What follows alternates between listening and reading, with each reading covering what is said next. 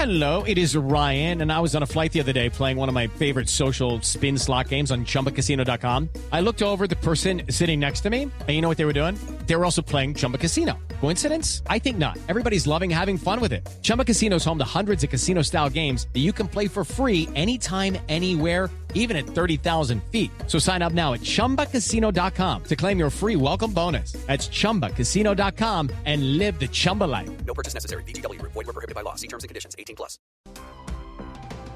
Welcome to Name 3 Songs. I'm Sarah Fagan. I'm Jenna Million, and this is a podcast where we challenge sexism in the music industry and empower fangirls. Because let's be honest, fangirls knew about that band way before you did. And if you stick around long enough, we'll also let you in on some new music the girls are already crazy about.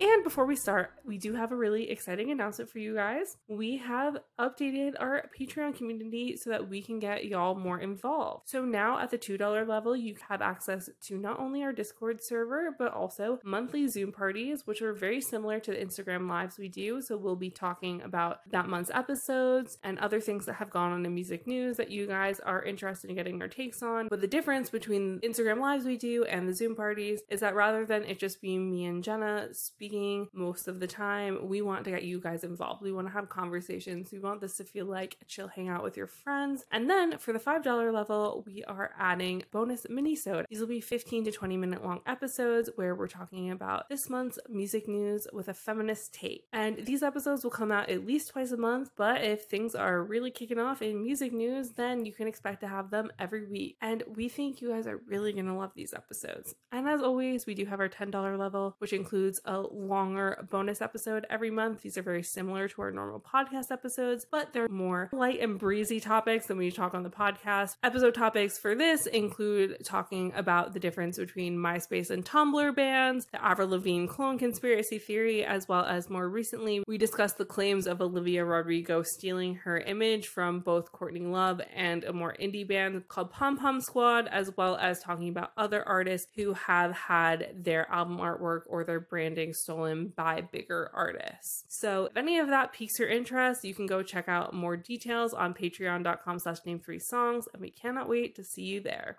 So Sarah, what are we talking about today?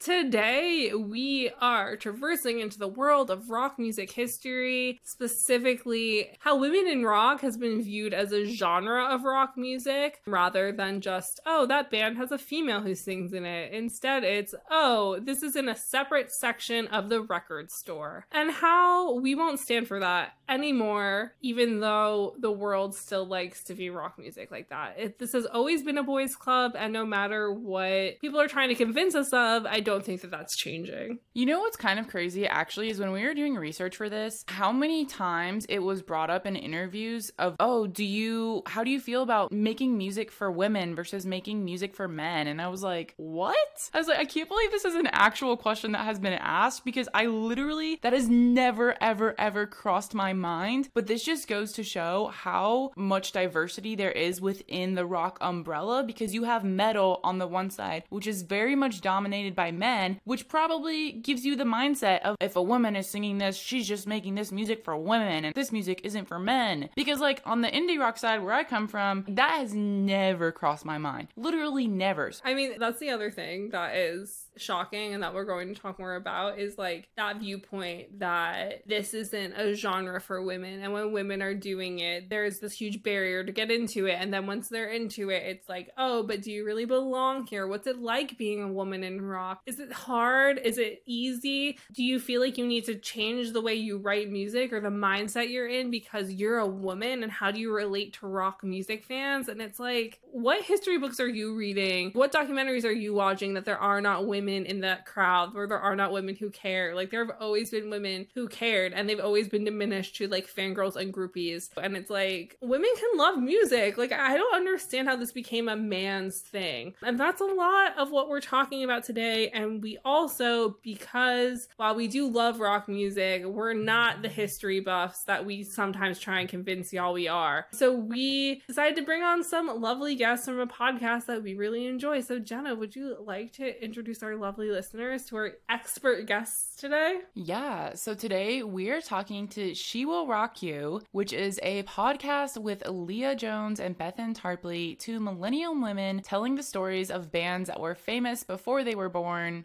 badass women in the music industry, and interview new acts that you need to know. And I would just say, as fellow podcast hosts, it was really cool to have this conversation with them and think about the way that, you know, we are reporting on women and we are interviewing women, because I think this is a really great discussion to have. We're so excited to be joined by them today. Leah and Beth Ann, thank you guys for joining us today. Thanks for having us. Why don't you each say your name and like a fun fact about your favorite rock band so our listeners can get acquainted with your voices? I'm Leah. My favorite rock band is actually not in the era that we normally cover. It's the Struts. I've seen them 5 times and I'm going to see them 5 more times in the fall. Incredible. I love that for you. My name is Beth Ann. My current favorite band, because I don't necessarily have like a favorite band, it's more like who I'm currently listening to the most, and that's Spiritbox. Fun fact about them is they're from a previous band called I Wrestled a Bear Once. So they're the remnants of that band, and they're a completely different sound now than that scene. But yeah, for all the Warped Tour peeps out there, you might remember I Wrestled a Bear Once. So since we do have you guys here today, and you guys are the rock and roll experts that we wish that we were, is that we are talking today about the way that women have been treated in rock music. Because as all of our lovely listeners know, we love to yell about sexism in music. And so I feel like focusing on women in rock and the fact that quote unquote women in rock is even a genre of music as decided by probably some man at Billboard like 70 years ago is not it, because as a woman in music, it's really fucking annoying when you know you've been hired just because you are a woman in music, not because you're the best out of everybody, but because you're the best out of women, which just doesn't feel as good. Like, I want to beat the men too. And so before we get into why this genre exists and just a conversation around that, I thought it'd be good, since you guys do know so much about rock history, if you guys could fill us in a bit about how the Rock and Roll Hall of Fame has treated women throughout time. Not well would be the answer.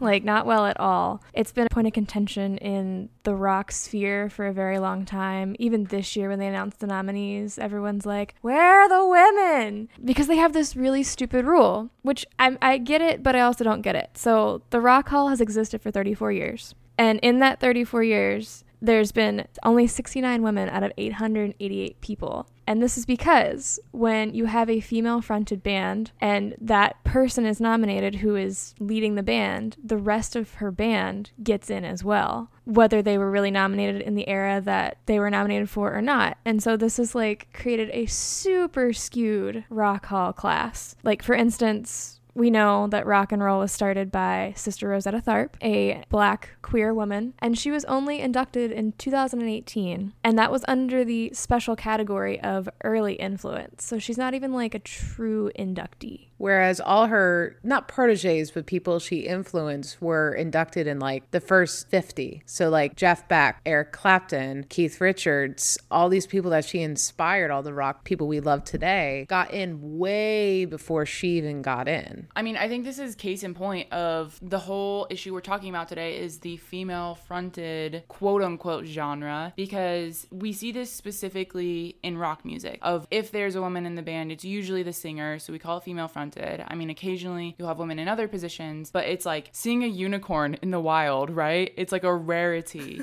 And it's almost been made to be a rarity because women aren't given an equal chance, really. And so, I mean, especially as of recently, this has become an issue that lots of musicians have spoken about. They're very frustrated being asked about what's it like to be a woman in music and all these things. And there's some interesting op-eds that we came across. So I'm going to get a little bit into these from one of our favorite publications, magazine's The Guardian in 2012, Charlotte Richard wrote an article titled, "When it comes to rock, women are not a gender." And Charlotte writes, "When virtuoso female guitarists appear on the rock radar, they tend to gain the spotlight in the lulls between dominant male-centric scenes like Britpop, grunge, glam rock, celebrated in isolation as brief intermittent flashes of brilliance that flare between the wider collective scenes. When these women are innovative enough to operate successfully outside a zeitgeist and gain an audience without the legitimacy and safety of a wider scene, they are seen as ancillary to rock's larger holistic pantheon. They are rounded up for women in rock trend pieces where gender is genre, and a rock press narrative that creates separate and implicitly lesser form of rock." So case in point here is that it's like women are just filling in the spaces between the next big male rock icon. That's how they're talked about and how they're treated. It's just, and we said this already, but the fact that rock and roll was built on the backs of African American women who, while at the time they weren't creating music that sounds like what we know and love as rock music today, they were placing those building blocks. And while there are so many artists in rock who were unwilling to acknowledge that, or like, oh, we worked hand in hand, like there's so much drama in the Elvis camp around whether or not he stole his style and everything about his work from Black musicians, because Elvis fans so much so want to believe that he was a good man when he probably wasn't. And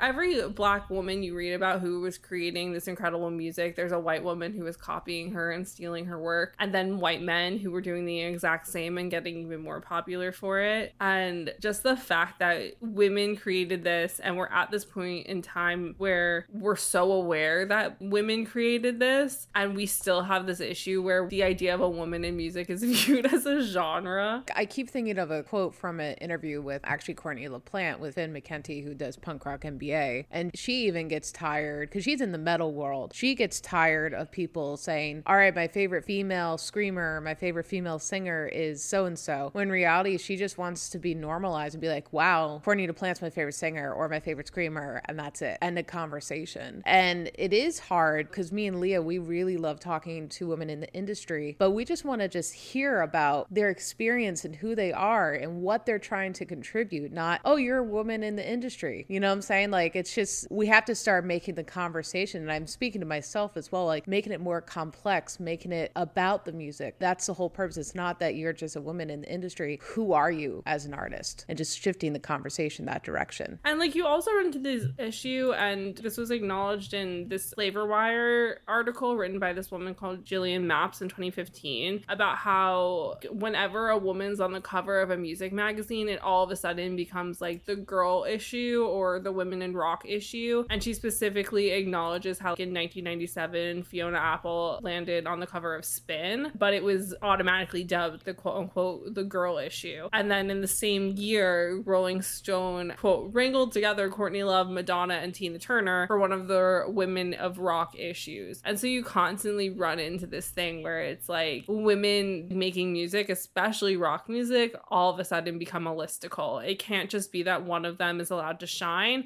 They all have to shine together. And it's just interesting when you think about it, because also in more recent times, it's been so hard for women to coexist with other women being successful in rock, where you run into like the Paramore issue, where any woman in pop punk that was making pop punk after the success of Paramore was automatically compared to Hayley Williams. And it's like, why do women always have to be a BuzzFeed list? Why can't they just exist and be successful in their own right and not have to be always compared to each other? Spotify and other streaming services are not helping the issue, because they're constantly curating their Fierce Femmes playlist or the Hot Women in Rock playlist. And I'm like, just put them on the other playlist. Well, that's a perfect example, because I feel like this is kind of like a layered conversation here, because I think it's annoying for women to be like relegated to these lists, but also it's kind of like when you have like, it's International Women's Day, like let's celebrate women. It's like, cool, yeah, we can do that. We can put them on a list together, but also celebrate them at other times during the year. Like, don't just save them for that one thing. So I guess in general, kind of like the women in rock listicles, it's like, that's cool, but but also, are you still talking about those people other times during the year when they're not on a list with the other women in this genre? Well, also when you have those lists, it always is like the same 10 to 20 people. And even if it is like up and coming, it's always the same up and coming people. It's never people that have less than like 10,000 followers on Instagram. And the barrier for women to get into rock music is so much taller than it is for men. And I mean, that's the case in everything with women other than pop music, but even in that degree, like when I really think about it, when I'm like, oh, so many women are doing so many cool things in music, when you think of like top 40 or the people who are played on the radio, the list really isn't as long as I think it is when I try and write it down with a timer, you know? Like I can't think of more than probably 10 or 15 women. And so we just have this issue where, number one, smaller, more independent artists aren't acknowledged as much, even if they are seeing success. And then when they are, all of a sudden they're the gold standard, and you have these scenarios where everybody's compared to Phoebe Bridgers, or as I said already, everybody's compared to Paramore. And so, yes, while you can't really read anything, any review of music without an artist being compared to another artist, regardless of gender, the fact that this happens is so much stronger when it comes to female artists, because we do have that pre-programmed misogyny, and because of that pre-programmed pitting women against women, and it's sort of inescapable no matter what. And we just sort of have to wait with bated breath for these people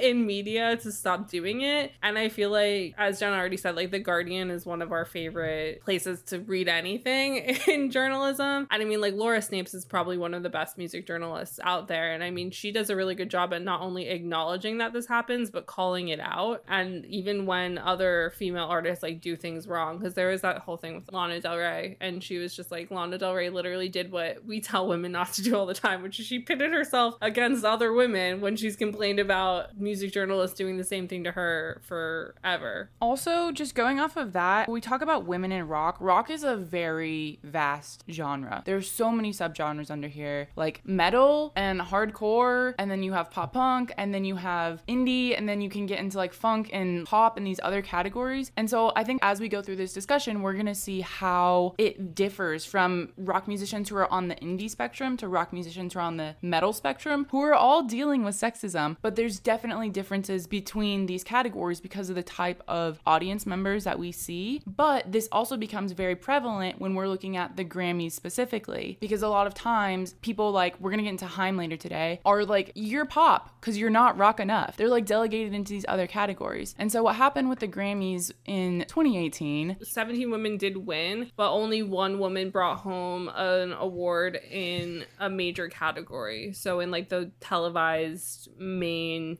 ones that people are like excited about, only one woman brought home a Grammy that year. and that was the Best New Artist, which went to Alessia Cara. So after this happened, Recording Academy president Neil Portnow said, "It has to begin with women who have the creativity in their hearts and souls, who want to be musicians, who want to be engineers, producers, and want to be part of the industry on the executive level. They need to step up because I think they would be welcome." And this got a lot of backfire because he's saying that women aren't trying hard enough. Women don't exist in this industry, and they just don't try hard enough to be recognized. He's the same guy that tells women to smile on the street. Yes.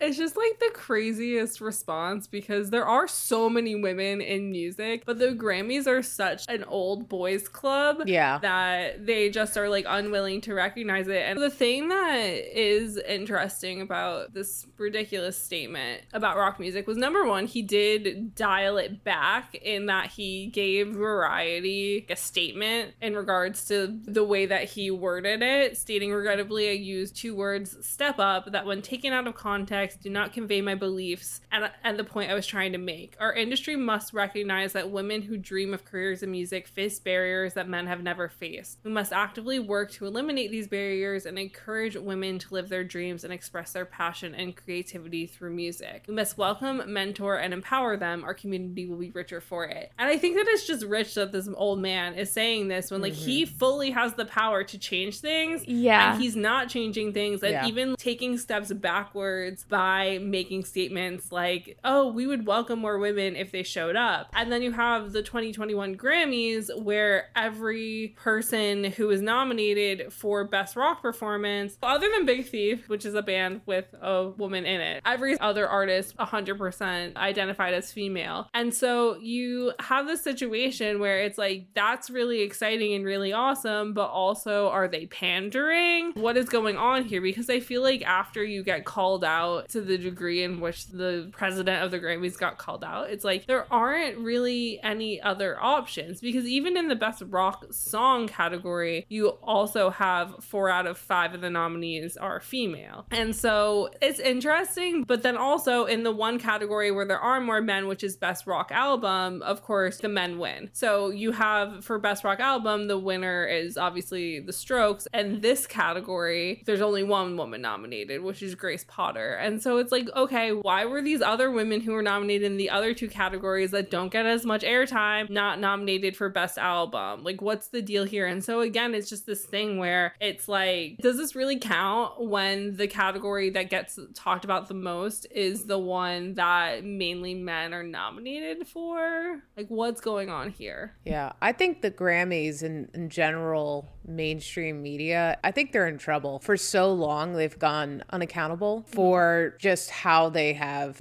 set up things, how much their biases have come through, and how much they've been accepted. And I think, one of the good things about where we're heading towards music as far as for distribution, meaning there's more people in the music scene than what we've previously known, where you had to have a record deal of some sort to get any form of distribution, or you make it yourself and spend like hundreds of dollars creating CDs. Now it's like $20 to upload on Spotify. So I think with a more vast pool means more diversity, and there's just so much more opportunity to be promoting things. And that's why I think the Grammys is in trouble, because the way they have been set up for so long, where they're actually pulling all the strings, it all comes from the same revenues. Those revenues are being challenged finally. And I think that scares them a little bit, because it's going to shift the power out of their hands and really give it to the people, where it should be. I mean, the streaming conversation is a really interesting one, because when we think about radio, for example, radio is another huge gatekeeper, and independent artists still don't have that much power. Like, Spotify's not paying them that much, but if you're not signed to a label, if you don't have a press team or a management, you're not being pitched to radio, period. Radio's putting you in front of a lot of people. Radio has a lot of power with who gets nominated for things, how you chart on Billboard, and how you get picked for festivals. There are so many gatekeepers in this equation, and like, we talk about festivals all the time of like, these festival bills aren't diverse, but festivals aren't the only ones. Grammys aren't the only ones. Radio isn't the only ones. It's like this entire system that was literally just set up by white men to keep everyone else out of the club. And it's so, I mean, this is why we started this podcast, right? I mean, it's just so ridiculous when you break it down and looking at like, oh, the Grammys could do better. Oh, these festivals could do better. Radio could do better. There's so many barriers to entry for women, for the queer community, for people of color. Like, it's just ridiculous. I think radio is especially a barrier for women in rock, because rock music is not played on top 40 hits radio. But even our 2 local rock stations, I'm trying to think, I don't think I've ever heard a female song. They never play anything good, really. Yeah. It's so interesting, because I remember when I was a teenager, there was like a pop punk sort of alternative music radio station, and they would never play female artists, like, ever. And it's so interesting, especially when prior to streaming and the internet, when you would get most of your music from the radio or from watching music videos. I think I came across more female artists in watching Steven's Untitled Rock Show on Fuse than I did on listening to the radio. But even then, there still wasn't a bunch of them. So it was a lot of like going to a MySpace page afterwards and seeing who they were friends with and who they would post about, if I even wanted to. But still, even at that time, I was so much like, well, my favorite artists don't like girls, so I don't either. But then you also run into this issue of, on top of all of this, you then have the whole festival lineup problem, which doesn't only affect rock music, but affects all women in music. And so in these scenarios, there aren't really that many specific to rock music festivals, so you can't 100% get stats on this. But I feel like a lot of the time with, especially like Glastonbury and a lot of these UK festivals, they are very like rock heavy. And so so in 2021, Laura Snapes wrote an article for The Guardian sort of going through how with UK festivals returning, are the lineups still going to lack women? Because there had been a huge conversation about this prior to COVID happening, because the festival lineups were so sparse in women that there were those like memes going around where they just erased every man and the festivals being very bare. And so it was crazy because they were saying that the Isle of Wight Festival is offering a 73% male lineup. Scotland's Transmit Festival had all male acts making up 61% of performers. And then Kendall Calling, which only has a partial lineup announced as of when the article was written, featured 79% men. And so you run into these constant issues where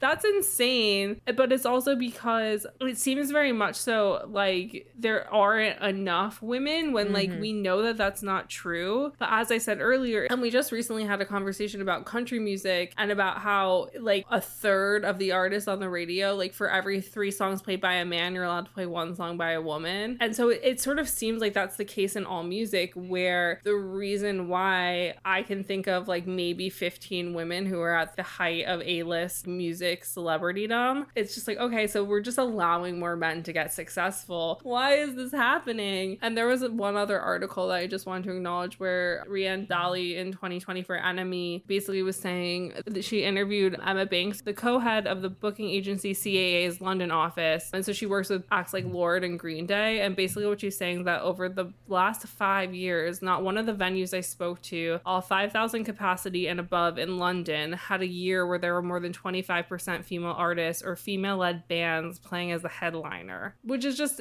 insane because I feel like for all of us, we are aware that there are so many women doing incredible things in music right now in every genre. And the fact that venues that hold 5K or more are not able to book more than a quarter of their shows with women headliners is wild. I mean, my mind just keeps going back to we've had so many women pioneers in all sorts of industries, and yet it keeps getting commandeered and we keep getting pushed out of the industry, or it's done on their terms. It's either you do it on their terms, which is like 10 extra steps than a man would have, or you're out. It's not fair how the dichotomy has been set up. The venue thing is interesting because I feel like they're blaming the venues for not selling their tickets. Like I talked to a venue promoter recently and they sell more tickets booking like an 80s cover band than they do some unknown artist in their terms that they want to book and they want to give a chance on, but they need to make money to keep their doors open too. I don't know where I'm going with that, but I feel like it boils down to people aren't willing to take a risk anymore to go see a new artist.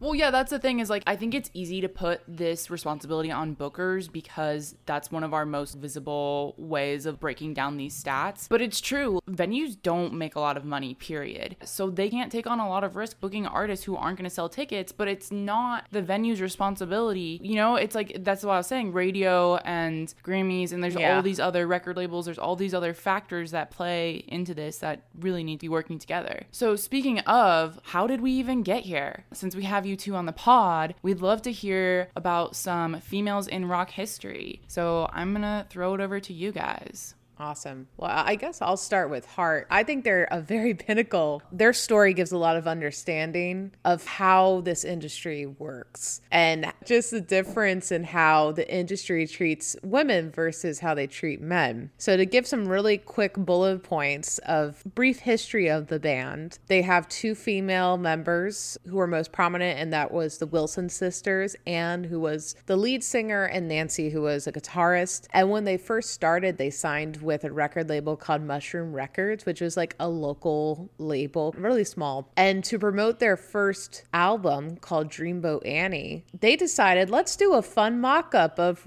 a Rolling Stone cover with the band on it. And instead of just like, here's an awesome band you should listen to, like a normal promoter should do, they instead ran the ad insinuating that the sisters were lesbian and sexual lovers. And pretty much like really messed up things, things there to the point where, they got bigger. Unfortunately, that was a key salacious detail that the press had to know, but it made their life a living hell because one reporter broke into Anne's dressing room and asked how is your lover basically saying Nancy, her own sister? So like, that's not they good. knew that they were sisters. It Yeah. wasn't just like that they pretended they weren't sisters and that they were like lesbian lovers. They were lesbian sister lovers. Yeah, basically. Fucking hell. Yeah.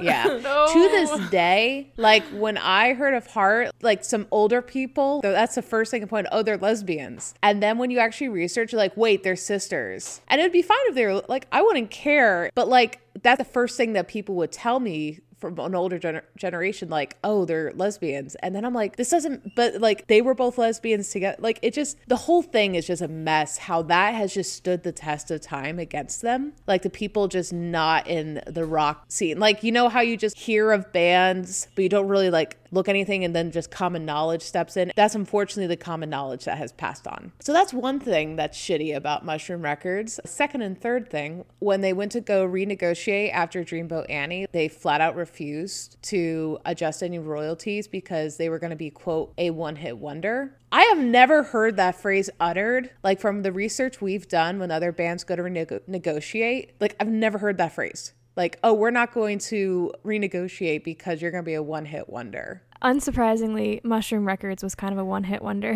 Yes. They dissolved in the 80s, which was great. And then the final kicker for them is they released an unfinished album of theirs without any permission from the band because of a contractual dispute. So they just went and released it and just did this disclaimer of, we're so disappointed that the band did not want to finish this beautiful album, and then put it on them. Like it was their fault, and Mushroom Records suck. So, I mean, that whole relationship with that band was so tumultuous. It just seems like so often throughout history, and this has just been repeated up until modern days, is that record labels do not like women. Yes. And they especially do not like women who want to do rock music, and even more so women who want to do rock music and like know who they are and just try and put out music that they appreciate. And it's just so fucking frustrating and exhausting. And there's just so many women who are trapped in record deals without being able to put out music, and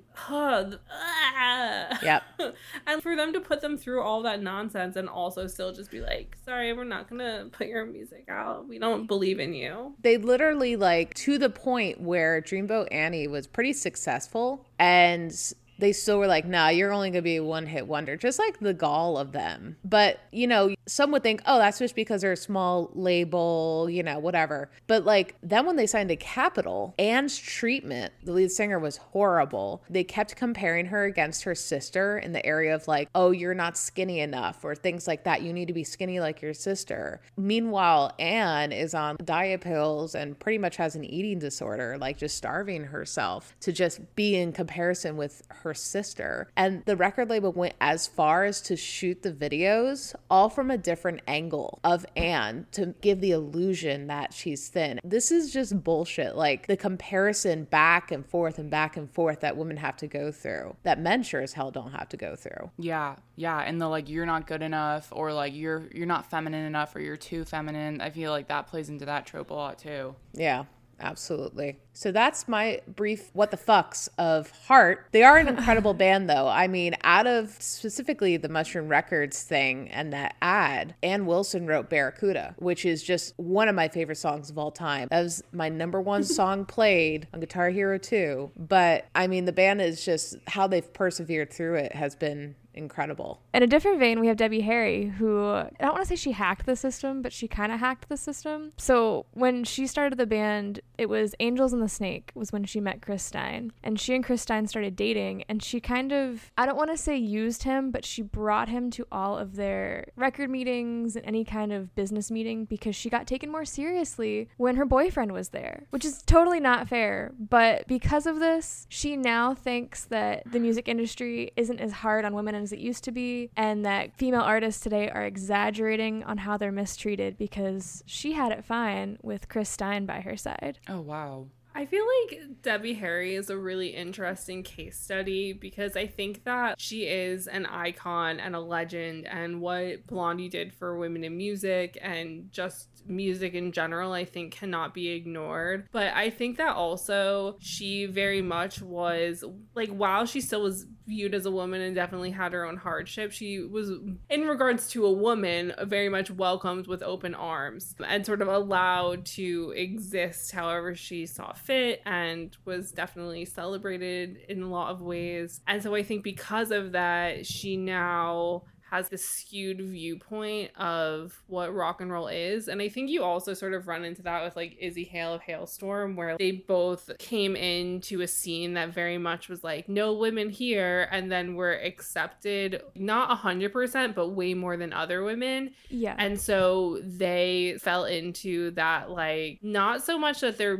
misogynists, because I would never say that Debbie Harry's not a feminist. It's more so that I feel like she doesn't want to admit that it can possibly be that bad, because I think then she has to recalibrate her whole history and like remembrance of how things were, because if you the whole time think that things are easy and then are told later on like actually they weren't, you're like, well fuck, I probably could have been doing more. She definitely downplays how bad things were in her retellings. For instance, they had no money when they first started the band, obviously, and she made this really micro dress slinky outfit. It's like a zebra print thing that she made out of a pillowcase that she found in the trash. And Chris was a photographer, so he took like some sexy photos of her, and the record label somehow got their hands on them, and they had pre-approved some promo posters of the band. It was supposed to be all of them together. Debbie was front and center, but the rest of the band was there too, and they were like, yeah, those posters are good to go. And come to find out, they end up running these sexy slinky photos of Debbie without her permission as the band promo photos. I mean, she's not wearing a bra. It was definitely like supposed to be for Chris's eyes only, the way these photos were taken, but she still had her fair share of shit to deal with. But looking back, she's like, it wasn't that hard. I was so totally successful and it was fine.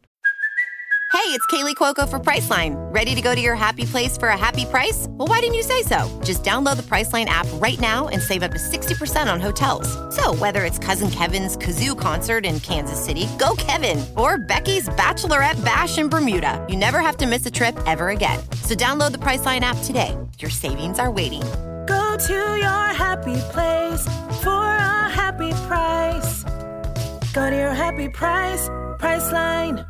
Judy was boring. Hello. Then Judy discovered ChumbaCasino.com. It's my little escape. Now Judy's the life of the party. Oh, baby, mama's bringing home the bacon. Whoa, take it easy, Judy. The Chumba life is for everybody. So go to ChumbaCasino.com and play over 100 casino-style games. Join today and play for free for your chance to redeem some serious prizes. ChumbaCasino.com. No purchase necessary. Void where prohibited by law. 18 plus terms and conditions apply. See website for details. Well, this is the thing, is it's like once you're accepted into the boys club or once you have fame, you have a level of privilege where like people aren't going to treat you as bad because you're now respected. But that doesn't mean that suddenly everything is better for all women in rock or all women in music, whatever it is. Like you have to realize you have that air of privilege of being part of the boys club, and then use that position of privilege to help everyone else step up too. Yes, which is something she's not doing. She just thinks that Taylor Swift's exaggerating. That was an exact quote from her. I think if you truly, like in the Debbie Harry case where she was accepted to the boys club, I feel like once you know how people are being oppressed, like you have an obligation to try to make it better for everybody, like not for yourself. I mean, yeah, fight for your stuff as well, but we have to work together if we're going to solve the issue. And I think in especially the music industry, it's just so fast paced and you're prevalent one minute and not anymore. We need to stop this wheel that we've developed, this really vicious cycle of who's going to get to the top. Is it going to be me? Is it going to be me? And then it's just, we have to work together to make this sustainable. And I think that's a big issue with the industry, is nothing is sustainable. So it's hard to make that progress. And then you have Janis Joplin, who the people of rock refused to view Janis Joplin as a woman because they were just like, you don't act like a woman. You don't have these feminine qualities. You don't have all this stuff going for you, but at the same time weren't giving her respect because she was a woman. So it was like the double-edged sword of being a female but not being a feminine female. So you, number one, are faced with misogyny, but also are faced with you don't fit within the gender norms that I see fit for women. So can you guys go a bit more into her history of her issues being faced as a non-conforming woman in music? Sure. I think that's fantastic. So I would start a little bit early with Janis Joplin, just kind of going back to, because when you think of Janis, I think of a tough, just awesome person. But, you know, I think it was definitely a persona that, one, the press put on her, but also she put on herself to cope with a lot of the bullying that she experienced, a lot of the mocking she experienced because she was different. So in high school, she really got into the beatnik scene, which is, you know, that it's a tougher crowd, like almost West Side Story type style. But, you know, she was mocked, one, for how she looks throughout high school, even to the point where like she had acne and the doctors were like, oh, that's your fault. Has nothing to do with puberty. Has nothing to be a 15-year-old growing up. It's your fault. So like not even the adults were on her side. And then she like was really passionate about integration in schools during the 50s, which no one in that town liked her for that because it had an active KKK chapter that would have occasional parades down the street. So like she was so mocked for just how she looked and what she believed. And that continued into college when she was at University of Texas. This stupid boys fraternity for a charity voted her as the ugliest man on campus. So there was just this incredible aggression towards her. And I think what she did to cope with that was put on this tough face, get into some fights and things like that. I think part of it is who she is, but I think a lot of it came into like, I'm going to show you how tough I can actually be instead of actually dealing with those and processing those emotions, would be my take on it personally. But yeah, when she got into the industry, joining Big Brother and the Holding Company, people were blown away by her voice. She started getting all the attention. But you know, they also would be pointing out and singling out different parts of her body as she performed, which is really fucking weird. Like, I've never heard anyone talk about a male in that regards unless he was like randomly thrusting in a innuendo type way. That's the only times I've heard that in reporting. And then when she went solo, they're like, oh, you're just sellout. And as she got towards into her solo career, you can just see how she was just like, whatever, sure, I'm the caricature you paint in your mind. And that's when the press really latched onto her story, talking about her bullying, but more from a profit way, not from an awareness hero arc way. And when she did a press release at her high school, I've seen footage of this. It's in the documentary Little Blue Eyes about Janis Joplin. And they literally are asking the most hurtful questions to purposely get an emotional reaction out of her at this high school that treated her like shit. And you could hear her putting on this really brave face, but this pain in her voice that no one should have to go through in a press interview. So that's kind of like a little bit of Janis. She brought so much to the table. What I love about Janis, she pulled a lot of influences from Big Mama Thornton, you know, and she always was thanking Black artists for the music they contributed. And she had this different voice. She was different. And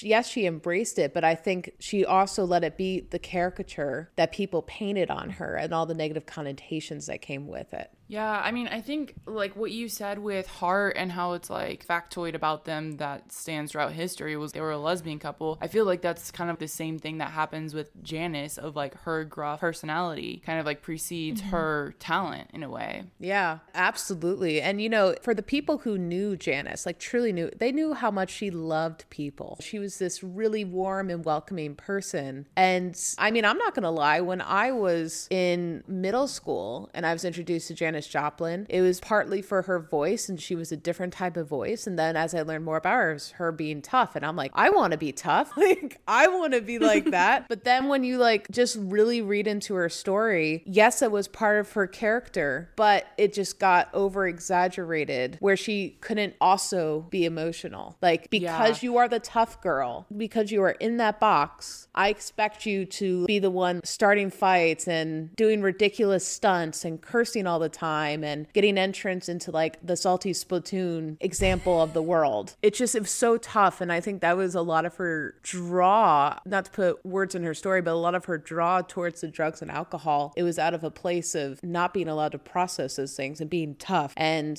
I'll show you how tough I am. Yeah, I mean, I think this goes for anyone and everyone of like as a human race, we always want to put people in a box to be able to like understand them and think we know about them. And people are never allowed to be more than one thing. Yeah. Because we just can't handle it. And so like, I think honestly that goes for a lot of people. But then when you're a woman, for example, it's even more so. It's even more so. There's more boxes people want to put you in. And I think that's because, I mean, we've kind of been taught that through growing up on the internet. What type of girl are you? Like, we do these quizzes and all this fun stuff. And we're taught to be, I'm not like other girls. You are the social butterfly. You're the pretty one. You're the funny one. All this stuff. And it's just like, do we ever just realize how complex we are as people, just in general? Yeah. Like you were saying, we're allowed to be two different things at once, that we don't have to be the tropes that were put on us. We can truly explore different facets. And I think whenever, you know, an artist can possess that and bring that into their music, it's the most powerful thing you'll ever hear. Most definitely. I mean, we can get super meta with that. I think that all of these things sort of played into why, as time went on and rock stopped being what was on popular music, why it became even harder for women to be respected and be taken seriously when it comes to rock music, because they so much want you to fall within a specific category and they want you to fit within certain tropes and check certain boxes in order to fit within rock. And so when you have these artists who come into rock music and might change it up a little bit or aren't doing quintessential rock, because as Jenna said earlier, rock is such an umbrella term. There's so much to it and there's so many subgenres, so many subsections to what rock is, that then you have these women coming up who love rock music, who hear it and are told you're not the right look for this, and they'll do it anyway and people will love it, but there's still that response. Like, we recently spoke with Fifi Dobson and she knew in her heart and soul, like, she was supposed to sing pop rock music. Like, she loved rock. That's what she needed to do. And this record label who's trying to develop her were like, no, you need to be a pop singer because of your look and your voice and this. And she's like, well, someone else believes in me, so I'm gonna go make rock music with them. And then you have Taylor Momsen, who is killing it in the rock game, but she came from a background of acting. She was in The Grinch Stole Christmas. She was in Gossip Girl. She has like a very preconceived notion about her because of the fame she had prior to coming into music. And this is a thing, and this is what I feel like a lot of people don't understand, and it's a lot to do with like the creation of parasocial relationships, which again, as we say a million times, there's nothing wrong with having a parasocial relationship with somebody, but you might have the wrong idea of a person based off of characters they play and the way that they dress or act because of the characters that they're playing. And so Taylor Momsen, in her heart and soul, is a rock goddess. Yeah. Like, she was never Jenny from Gossip Girl. She was always Taylor Momsen of The Pretty Reckless. That was who she was, even when she was playing Jenny in Gossip Girl, you know? And so then you have her leaving acting behind to go follow her dreams of being a rock star. And you have her showing up and she's both grungy and sexy and doing so many incredible things with her image and this music. And like, you have to be stupid to say that The Pretty Reckless aren't one of the best bands in rock right now. Like, you can't listen to them and not say that they are not quintessential rock music. Fuck yeah, this is incredible. But she's faced so much sexism and misogyny, and you can go back all the way to 2013. There is not a single fucking interview with this woman where she's not asked about being a woman in rock music. And it's exhausting because there is so much talent there, and yes, of course she is asked about other stuff, but I mean, you go back to 2013 and she's interviewed for this publication called Untitled Magazine, and she's interviewed by a woman, and one of the first questions asked is like, how do you feel about being a female rock star? And Taylor's automatic response is, I feel like this is such a sexist question. If you were a man, you wouldn't get that question, but I wish I was Robert Plant. I'm over here as a woman going, I wish I was Robert Plant. But doesn't everybody wish they were Robert Plant, man or woman? I don't really like to think of music as dividing it into the sexes. It's just Robert Plant. Man or woman, you should want to be Robert Plant. The one gender. Which I think is such a weird choice, but like, you to you, Taylor. But she has a point here where it's like, why does it fucking matter who you are? I think women in general, we still see it as an anomaly in rock, and that it's something that's rare to go by. So I think that's a question that comes up so much, but we don't recognize, like, it goes back to we're so much more than one dimensional. And it's still something like I'm personally trying to learn as a woman, as someone who interviews other artists, that we need to move more complex in our questioning instead of what's like to be a woman in rock. And, you know, that's just me being transparent where I have asked that question before. It's just we need to move past that. And we need to start moving the conversation to just normalizing it, and instead of being amazed that a woman in rock made it. You know, I was thinking a lot about this as we were doing this episode, and like the whole what we said about women in rock listicles and stuff like that. And it's like, I think the question is important when we need minorities to share their experiences so that other people can understand them. But so often the way it's asked is in a way where the interviewer is like talking down to them almost.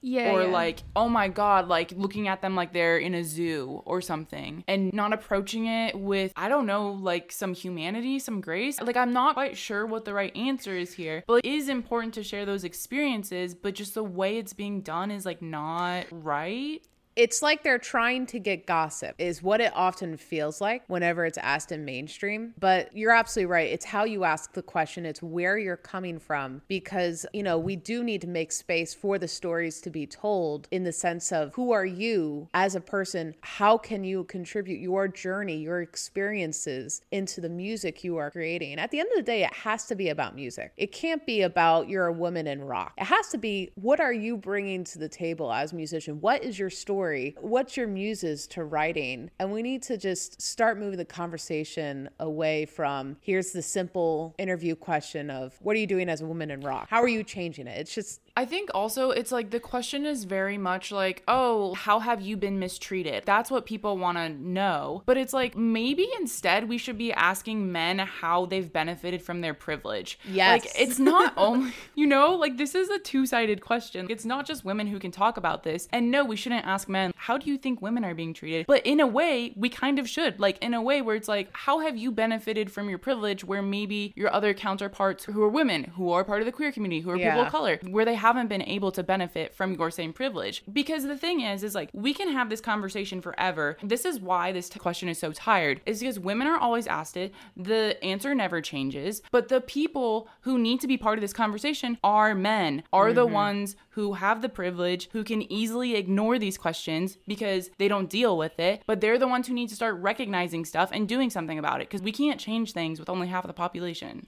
Right. Well, this is the thing, is like, so on the Taylor Momsen topic with this, and like, because obviously like when we're talking about more recent artists, it's a lot easier to find interviews and these questions that they're asked. In 2017, she was interviewed by Indie Mag, and they go, Taylor, what's it like to be the front woman in a rock band today? Do you think being a female artist in showbiz is any different than being male these days? And it's like, you could ask that question in a much different way and get probably a better answer, because her response to this, which I think is really telling and says a lot to what both Beth Ann and Jenna have been saying, is that Taylor goes, the biggest thing is that I'm being asked a lot about it, but in reality, we're just playing music. We all live on a bus, we stay in the same hotel and do the same thing every day. For me, there's really no difference. We are a rock band. Our goal is to grow. Rock and roll is so powerful because it doesn't limit you. It allows you to be yourself, to be who you are as a person and as an artist. You can go anywhere. It's amazing to have that freedom. And it's like, that's a really powerful statement, but it's also like, there's so many ways to get these answers and find out how the industry works and how these artists are feeling about the industry and about themselves as a human without asking such straight up pointed questions, being like, so you're a woman. And it's like, okay, you can ask very similar questions in like a less aggressive way where it doesn't make being a woman feel like this weird anomaly. And again, like, you're asking the question of like, so how'd you choose R&B music? Like, how'd you decide to like do R&B for like your new solo career, Justin Timberlake?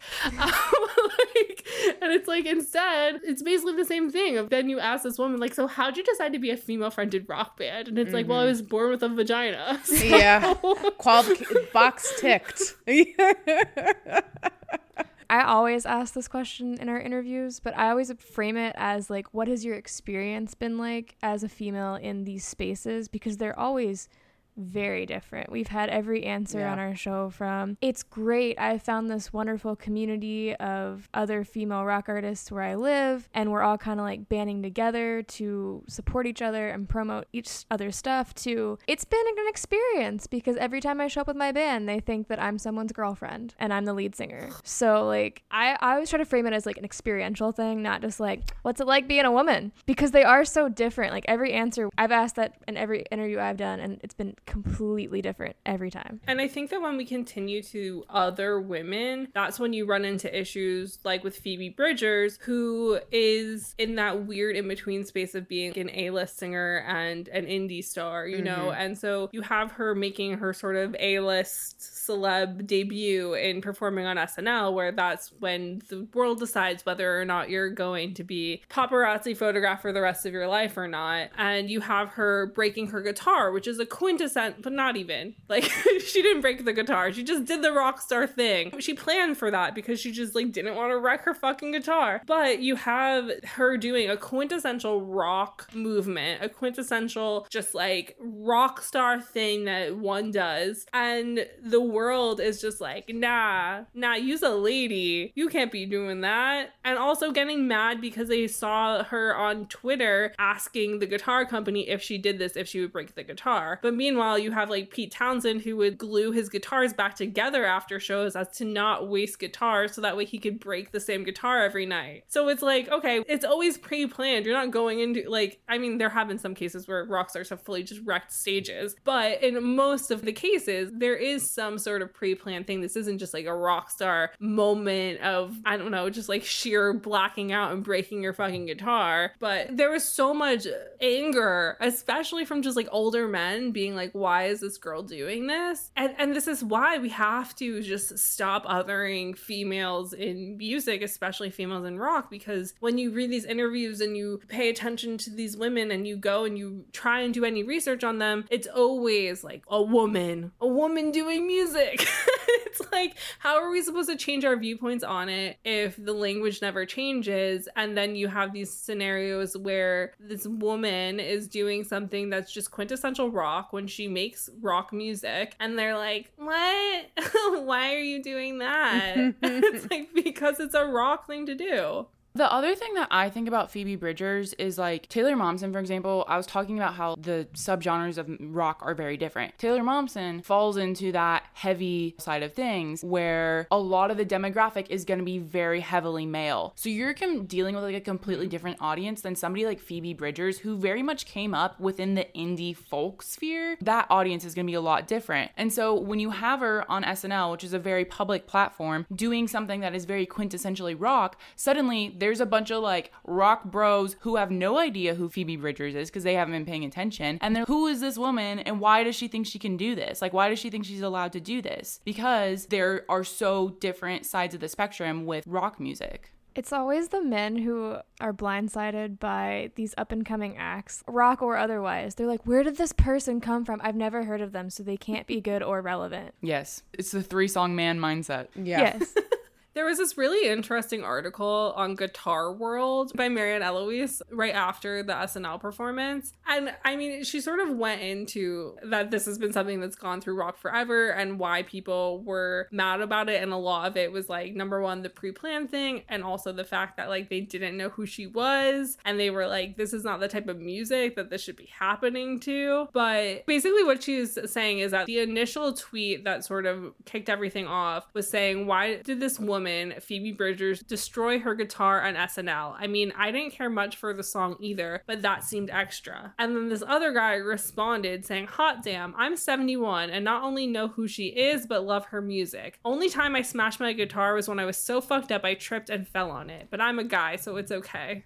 And Marianne goes on to write, he's not wrong. Whether you're quick to admit it or not, while some commenters invoke wastefulness as the reason why they're so angry about Bridgers, what they're thinly veiling is the fact that they're just pissed off because she's a woman. Not only that, but she's a young one who's only been around for a few years. And so it's like she hasn't gotten her rock and roll stripes yet, and therefore is not allowed to smash a guitar. And it's like, all right, like dial it back, sweetie.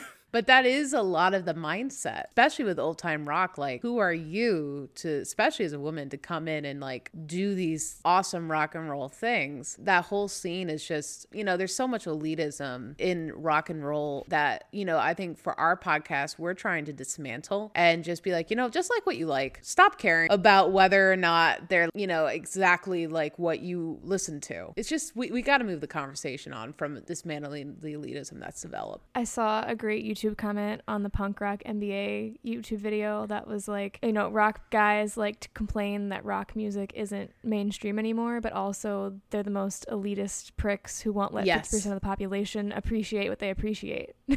So continuing on to the indie side of the spectrum, well, what I would consider the indie side, we have Haim. Their debut record was quite kind of indie rock. And so Haim have spoken about how they always wanted to make rock music, like that's who they are. And the music that they were making wasn't considered rock enough. And people tried to put them into the pop category to the point where like they know they won't even be played on rock radio. So they just stopped trying to appease that audience. And now they just do whatever they want, which is really cool because their most recent record, which came out in 2020, is called Women in Music Part 3, in which they really did genre bend and do whatever they want with this record, which is awesome. But they've said specifically that the reason they named it Women in Music Part 3 was because Danielle says, in the back of our minds, we're hoping that because this is the name of our album, it wasn't going to be the first question everyone asks. And that's why we put our first song, Man from the Magazine, in music form, so we would be able to touch on it without having it to be the thing that we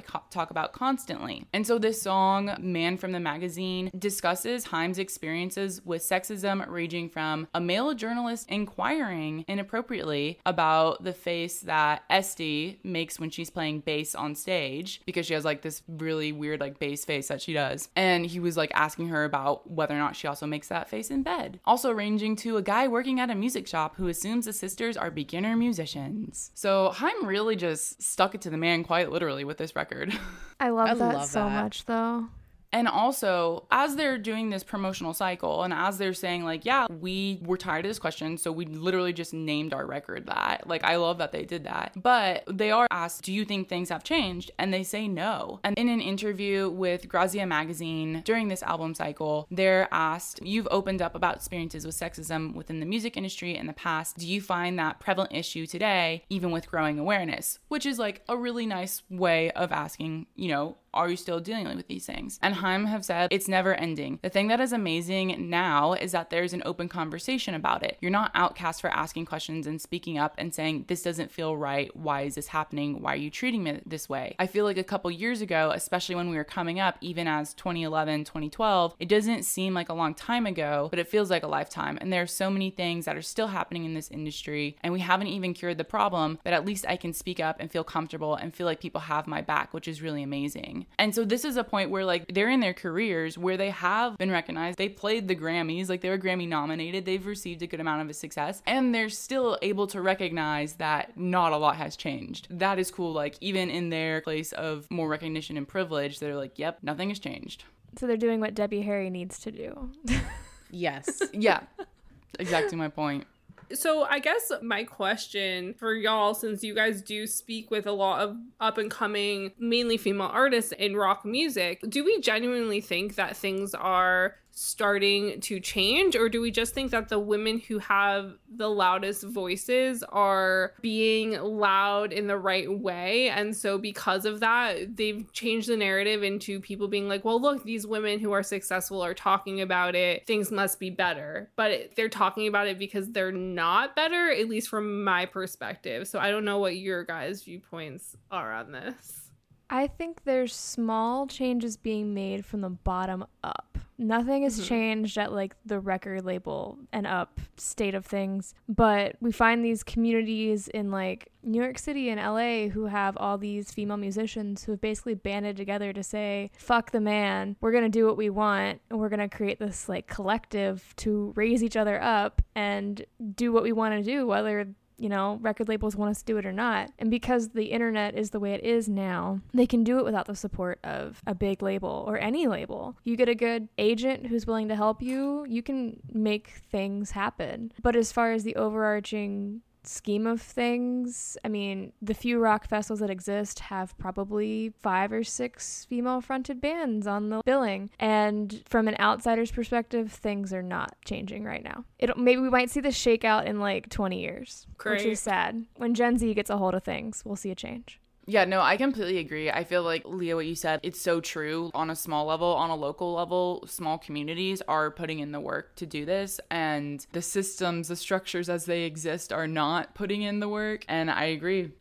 When Gen Z overrules the old men, maybe things will change. That's why, like, as much crap as it gets, TikTok is actually doing a pretty okay job at bringing smaller artists to the table. But I mean, like, of course, industry is already getting to it and how they can control the narrative. But when it first started, like, a lot of unknown artists were really getting in. And I mean, it's kind of going back to what we were talking about earlier. Like, Spotify, though it does have an issue with paying artists, there's more of a pool to where you can really develop a community. And that's really awesome to see. And that's the direction I want to see it going to. But like, also we have a lot of gatekeeping that needs to be torn down, frankly. But I mean, it's either like, it sucks as an artist because you got to choose, do I want to be creative and be who I feel like I have to, or do I get lucky enough to get chosen to make money and they tell me what to do? That's literally the choices I feel like our artists are going through. So for our podcast, just being able to promote these artists who are doing something in this space is just a big deal, and we want to promote them as much as we can. I think that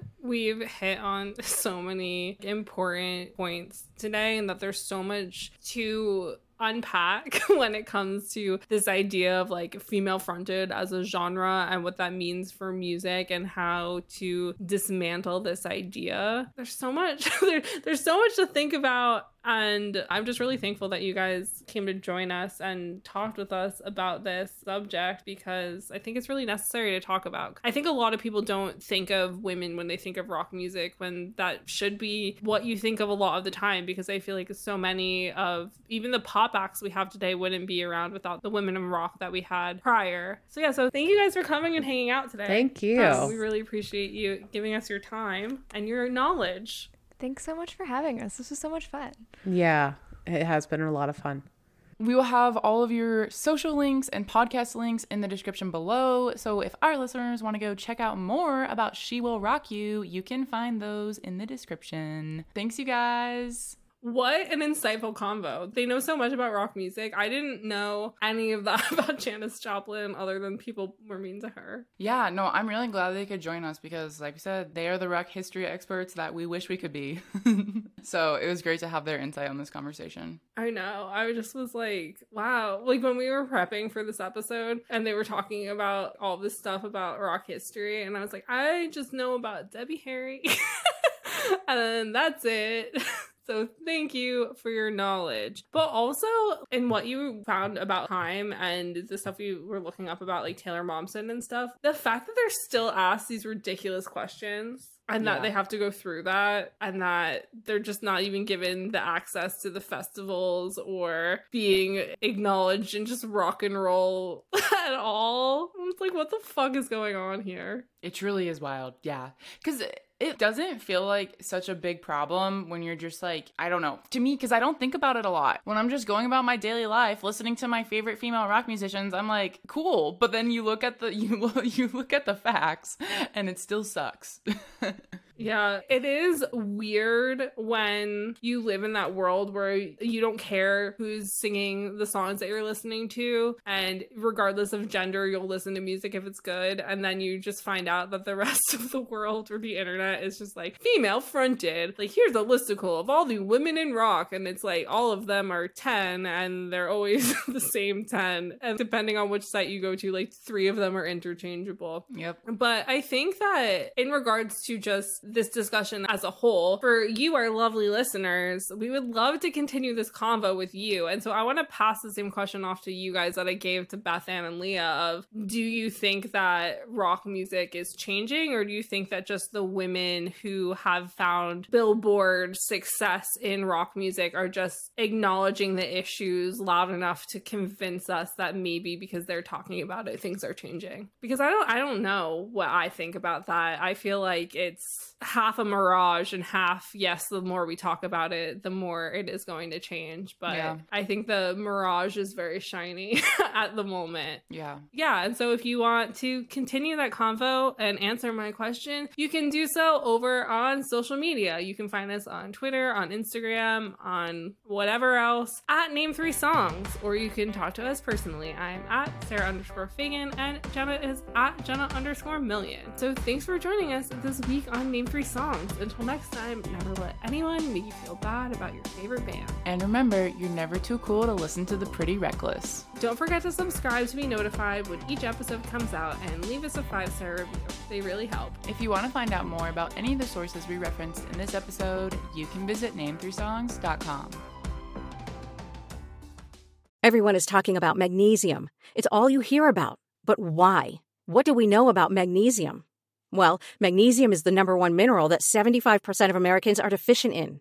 If you are a woman over 35, magnesium will help you rediscover balance, energy, and vitality. Magnesium supports more than 300 enzymatic reactions in your body, including those involved in hormonal balance. From functional medicine doctors to mental well-being and female hormone experts, we all know that magnesium is the one mineral to improve all aspects of well-being and health. But which one? Magnesium Breakthrough from Bioptimizers, the trusted choice recommended by leading experts with 7 best-absorbed forms of magnesium to ensure your body receives the support it needs for overall well-being. Go to bioptimizers.com/balance today and use code BALANCE10 for 10% off. Support your journey to wellness at bioptimizers.com/balance. Magnesium Breakthrough from Bioptimizers, your foundation to optimal health and vitality. I'm Victoria Cash. Thanks for calling the Lucky Land Hotline. If you feel like you do the same thing every day, press 1. If you're ready to have some serious fun for the chance to redeem some serious prizes, press 2. We heard you loud and clear. So go to LuckyLandSlots.com right now and play over 100 social casino-style games for free. Get lucky today at LuckyLandSlots.com. Available to players in the U.S., excluding Washington and Michigan. No purchase necessary. VGW Group. Void where prohibited by law. 18+. Terms and conditions apply.